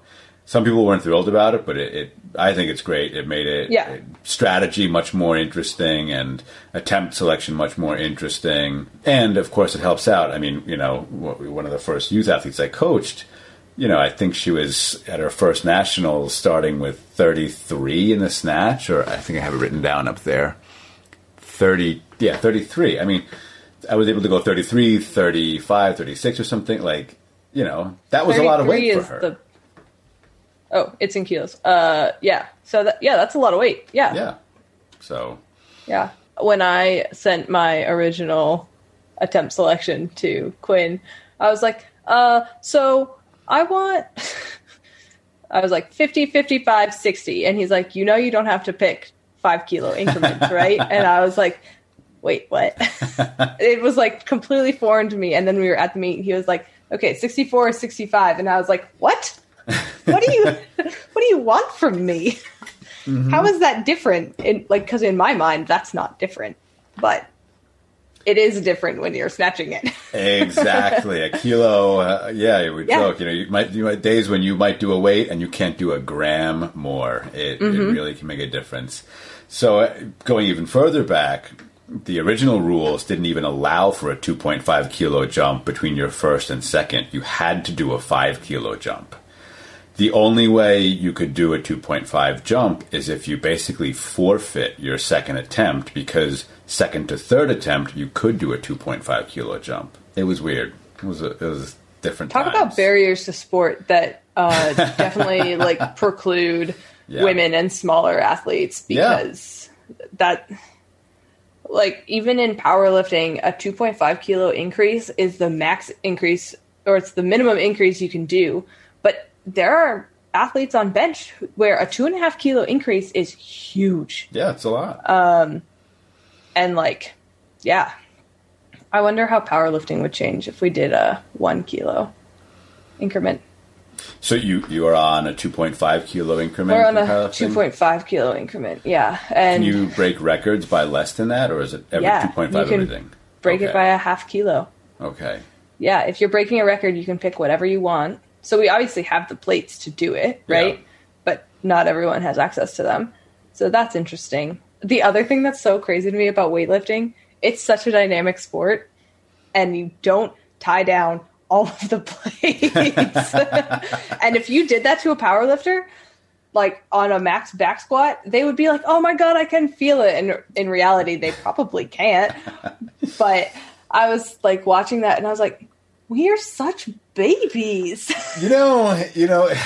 I want to sort of add a little nuance to this, because I will say a lot of times we don't. Yes, okay? You are babies. No, not that you're babies. We don't tie down waist. And I remember being in, oh my God, one of the gyms when I was in grad school, it was at Rutgers. The gym there, they would always, it was way before CrossFit, anything was big, right? So we were lucky to have platforms, because we couldn't use the D1 athlete space that had probably 16 platforms and bars and everything. So we had 2 platforms, a couple bars, and we had to convince them that they had to buy a women's bar because of Title IX requirements, right? Like we had to beg them for a women's bar. Anyway, we would train there, and we would get yelled at for not using clips. And I was like, I don't fucking need clips. Like I'm doing 60 kilos. I literally have 2 plates on the bar. So we do often not use clips or anything to hold the weights down. But in warm-up rooms at the international level, I have often seen that top athletes will use clips because, or they will use collars, collars or clips because they want to replicate the feel of the actual loaded bar. Because there is 100, and I don't know about powerlifting where you're moving, 800 pounds or something in the squat, but there is definitely a different barbell feel with a weight that is securely loaded versus unsecurely loaded. And yeah, top athletes, you'll watch them, and yeah, they take the time to put clips or collars on in the warm-up room, often from light weights. I collared, so I started my snatch like 2 weeks ago, like 40 kilos, and I would put clips on it because I could feel the difference. Yep. I was also lifting on a barbell that did not spin. Oh, like that's the worst. I would go on it, and it would go, meow. And I was like, oh no. I was like, I know this is supposed to spin more than this. And then we got to the weightlifting meet, and I went and did it to one of the bars, and it was like, dong, dong, dong, dong, dong, dong. Yeah. And I was like, oh, this might feel a little funny. And it was actually a lot easier. But yeah, I clip everything because it does make a difference. And then when you drop it, it doesn't like... Doesn't go all over the place. Yeah. My explanations for weightlifting are not quite on point yet. I mean, we all know what you mean. Plates going everywhere. Plates are going across the end of the barbell. So yeah. No, I like the way it feels with collars now. Like I really, because it is a different feel, absolutely. And I mean, you make do, and there are certainly lots of gyms where there just aren't enough collars and you have to train a certain way. And like you said, right, there's something nice about, at least I recall, right? So that, again, at Rutgers, the bars we had weren't great. I remember showing up for my first nationals, and it was a beautiful barbell, spun beautifully, doing my first attempt and thinking, oh my God, like that bar leapt off my hips and everything because of the spin. And so it's, a safety issue, but also it actually does help, I think, if you're doing the Olympic lifts. Yeah, it would make sense. I think it's the change plates on the out. I don't know at what point change plates start to go inside the clips. But there is a point at which they start to, but there's still some on the outside. I'm always very curious as to how that works, but it's interesting. So yeah, below 2.5 below 2.5 kilos, they go on the outside, but they can also go on the inside. Like if you're loading it so far out that it's a risk that they might fly off or something, you can load them on the inside, basically. So it kind of depends. But I think it was started to try to speed up weightlifting meets, because this way, once we switched over to the 1 kilo rule, right? Like this way you could very quickly take one off, put it on without having to take the collar off, and put the weight on, because there were many more, I suspect, weight changes once we switched over to 1 kilo increments. Yeah, the changes that slow the meat down to try and like give yourself more time are very interesting to me. It's very strategic, and we don't have that in powerlifting. You don't have that option. I know, and I only know a sport with weight changes, right? And so I'm used to that. I'm used to that as a strategy, as a coach, as an athlete, but it does slow things down because people understandably want to rest more. And it can be an art figuring out how long to wait before you put a change in and whatnot. To say nothing of, asking that they sweep the platform or... Yeah, I saw that too this weekend, and I was like, I was like standing there waiting, and Pruno was like, wait, can we sweep the platform? And I was like, why?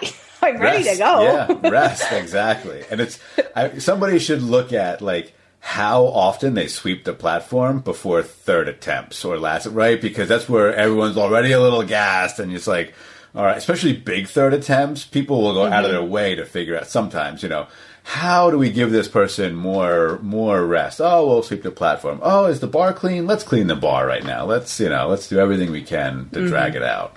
I think the very smart move that I saw people make was to ask for an attempt that is right below a big plate change. So for women to be 69 to 70. 69 to 70, okay. Yeah. The barbell, the 15 kilo barbell still throws me.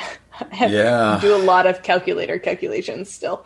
But so 69 to 70, I was like, you're not dumb. Yeah, exactly. That takes a while. So are you training on, I mean, in powerlifting, I guess you just have the bar, right? It's not. We have a 20 kilo, men and women use the same barbell. Yeah. Okay. So that was the case in weightlifting until weightlifting was added to the Olympics in 2000. At that point, it might have been a few years before 2000 that they made the switch, but at a certain point they did then switch to a men's bar and a women's bar. And the cynical reason I have that is rumored is this meant you could, in theory, get 2 barbell sponsors for an Olympics. So I don't know if that's true, but for many years, women lifted on, there was just the barbell. And now there's the men's and women's bar. I do appreciate the smaller diameter barbell because I can't hook grip. I have small hands, even as like a slightly larger athlete, but like I can't hook grip a power. We call them power bars. I can't hook grip a power bar, but I can definitely hook grip the 15 kilo bar. So I have smaller hands, and that was always an issue for me. Is like it's hard for me. I mean, I can hook the men's bar, but every now and then, just playing around, I'll hook on the women's bar. And I'm like, this is perfect. Like this is this is what it feels like to have a really solid grip, as opposed to be like stressing about like, oh my god, am I getting as much of my thumb under as possible? Yeah, my thumbs hurt, and it is a new experience for me. We don't hook grip very commonly in powerlifting. It's not like a common thing to do. So. Did you try taping them or anything? Oh, I already have ripped them open, so I have calluses now forming. But the like stress on the thumb joint from pulling with it is uncomfortable, and it's just new. So it'll just dissipate with time. But exactly. When I switched over, I remember thinking, this is the worst. This is so painful. Why? This is so stupid. And then after a couple of weeks, it's like I don't know how I did anything other than a hook grip. It really becomes challenging to not do them. Yeah, I need to figure out that receiving position on the clean so that I don't end up. Has anyone ever broken a collarbone weightlifting?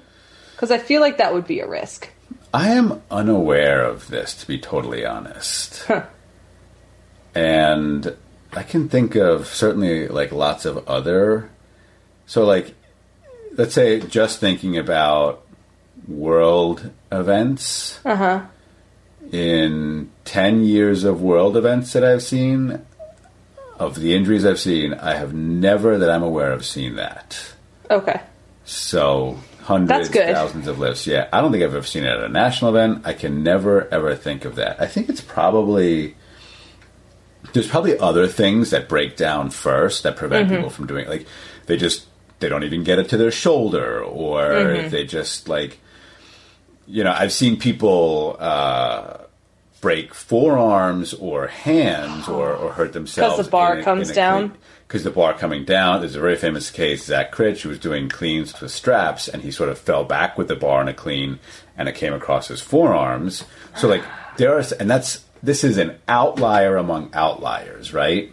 People who've, catching it wrong and then driving. So if you think of yourself in the bottom of a clean, you're sort of being driven down and compressed, right? But in that case, again, it's like the hand or wrist that's injured. But a collarbone, it's funny because I can think of too, like attempts with huge amounts of weight where it is crashing on people, but yeah, never a broken collarbone. I don't know what it is about the collarbone, but it's probably the structure of the sternum underneath is probably very good to help support that. Yeah, I guess. I don't know. Luckily, it doesn't happen. It was so much fun watching everyone warm up, because obviously I wasn't able to watch people perform. Yeah. But watching people warm up, and I was like, I look like I'm doing this in slow motion compared to you people. And this is just like a local meet, and I'm like, you guys are incredible, because it's hard to judge how good like Kate and I or Maddie Rogers is, because they're so much better. And the weight is so heavy that it does kind of move in slow motion. But these people are moving like 70 kilos. And I'm like, I'm sorry. I blinked. Yeah. And you were done.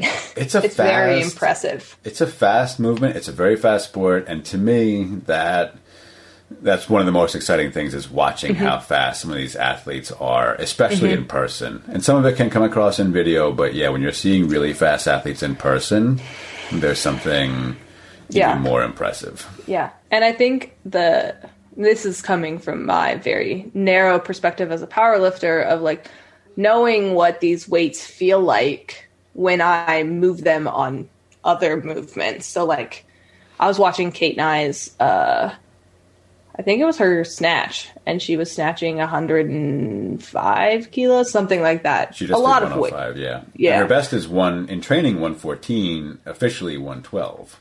Yeah. So still, like 112 is like, I know what that weight feels like. I've picked that up. Mm-hmm. And then watching her do it and like get it over her head, I now have, and then doing the technique that she's doing that with and realizing how hard that technique is, it's very humbling and it's unreal how good they are. Yeah. So, and I think it's easy to get lost in that. Mm-hmm. So. Yeah, that's cool. I think, as much as powerlifting and weightlifting are sometimes at odds with each other, at the very least, both sports do have an appreciation for what weights are and what weights mean that people who don't move barbells don't really have. Like they can acknowledge what's a lot of weight, what's a little in some abstract sense, but if you've moved 100 kilos in any way, you now have a new appreciation for what 100 kilos means. And you realize, like, for anybody, 50 kilos is a lot, right? Like, you have to reset your goals and expectations. Mm-hmm. Yeah, I think more people should try both sports because they're very different and they're very hard in their own way. Mm-hmm. And I don't think one of them is harder than the other one.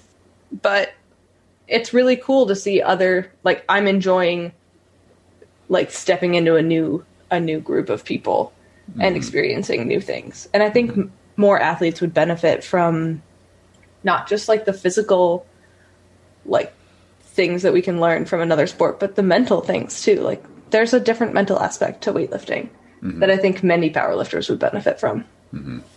So it's funny. I have a friend who, he had no barbell experience up until maybe 3-4 years ago. And started out as like, going to like a Planet Fitness, I guess, or something. And now is like all in. Okay. Yeah. And he's competed once in powerlifting and he might compete again, but he's all in training that way. And like, he's really embraced it. And so I went to the powerlifting meet with him and it's given me a chance to sort of be on the edges of that a little bit and just to meet some more powerlifters. And yeah, it's just fun. I remembered like, oh yeah, like, I just like barbell sports. Like I just like seeing people move weights and it's just fun to see something different and watching somebody squat big weights it's just fun. It's given me, especially if you get a little stale or if you get sort of down on your own sport, you sort of take a step back and realize, oh yeah, barbell sports are just fun. This is what I got into it for, right? This is why I like these. Yeah. Yeah. That's exactly how I feel. So we need more weightlifting, powerlifting. I agree. Combined somehow. Yeah. Thank you so much. Yes, thank you for having me. This was awesome.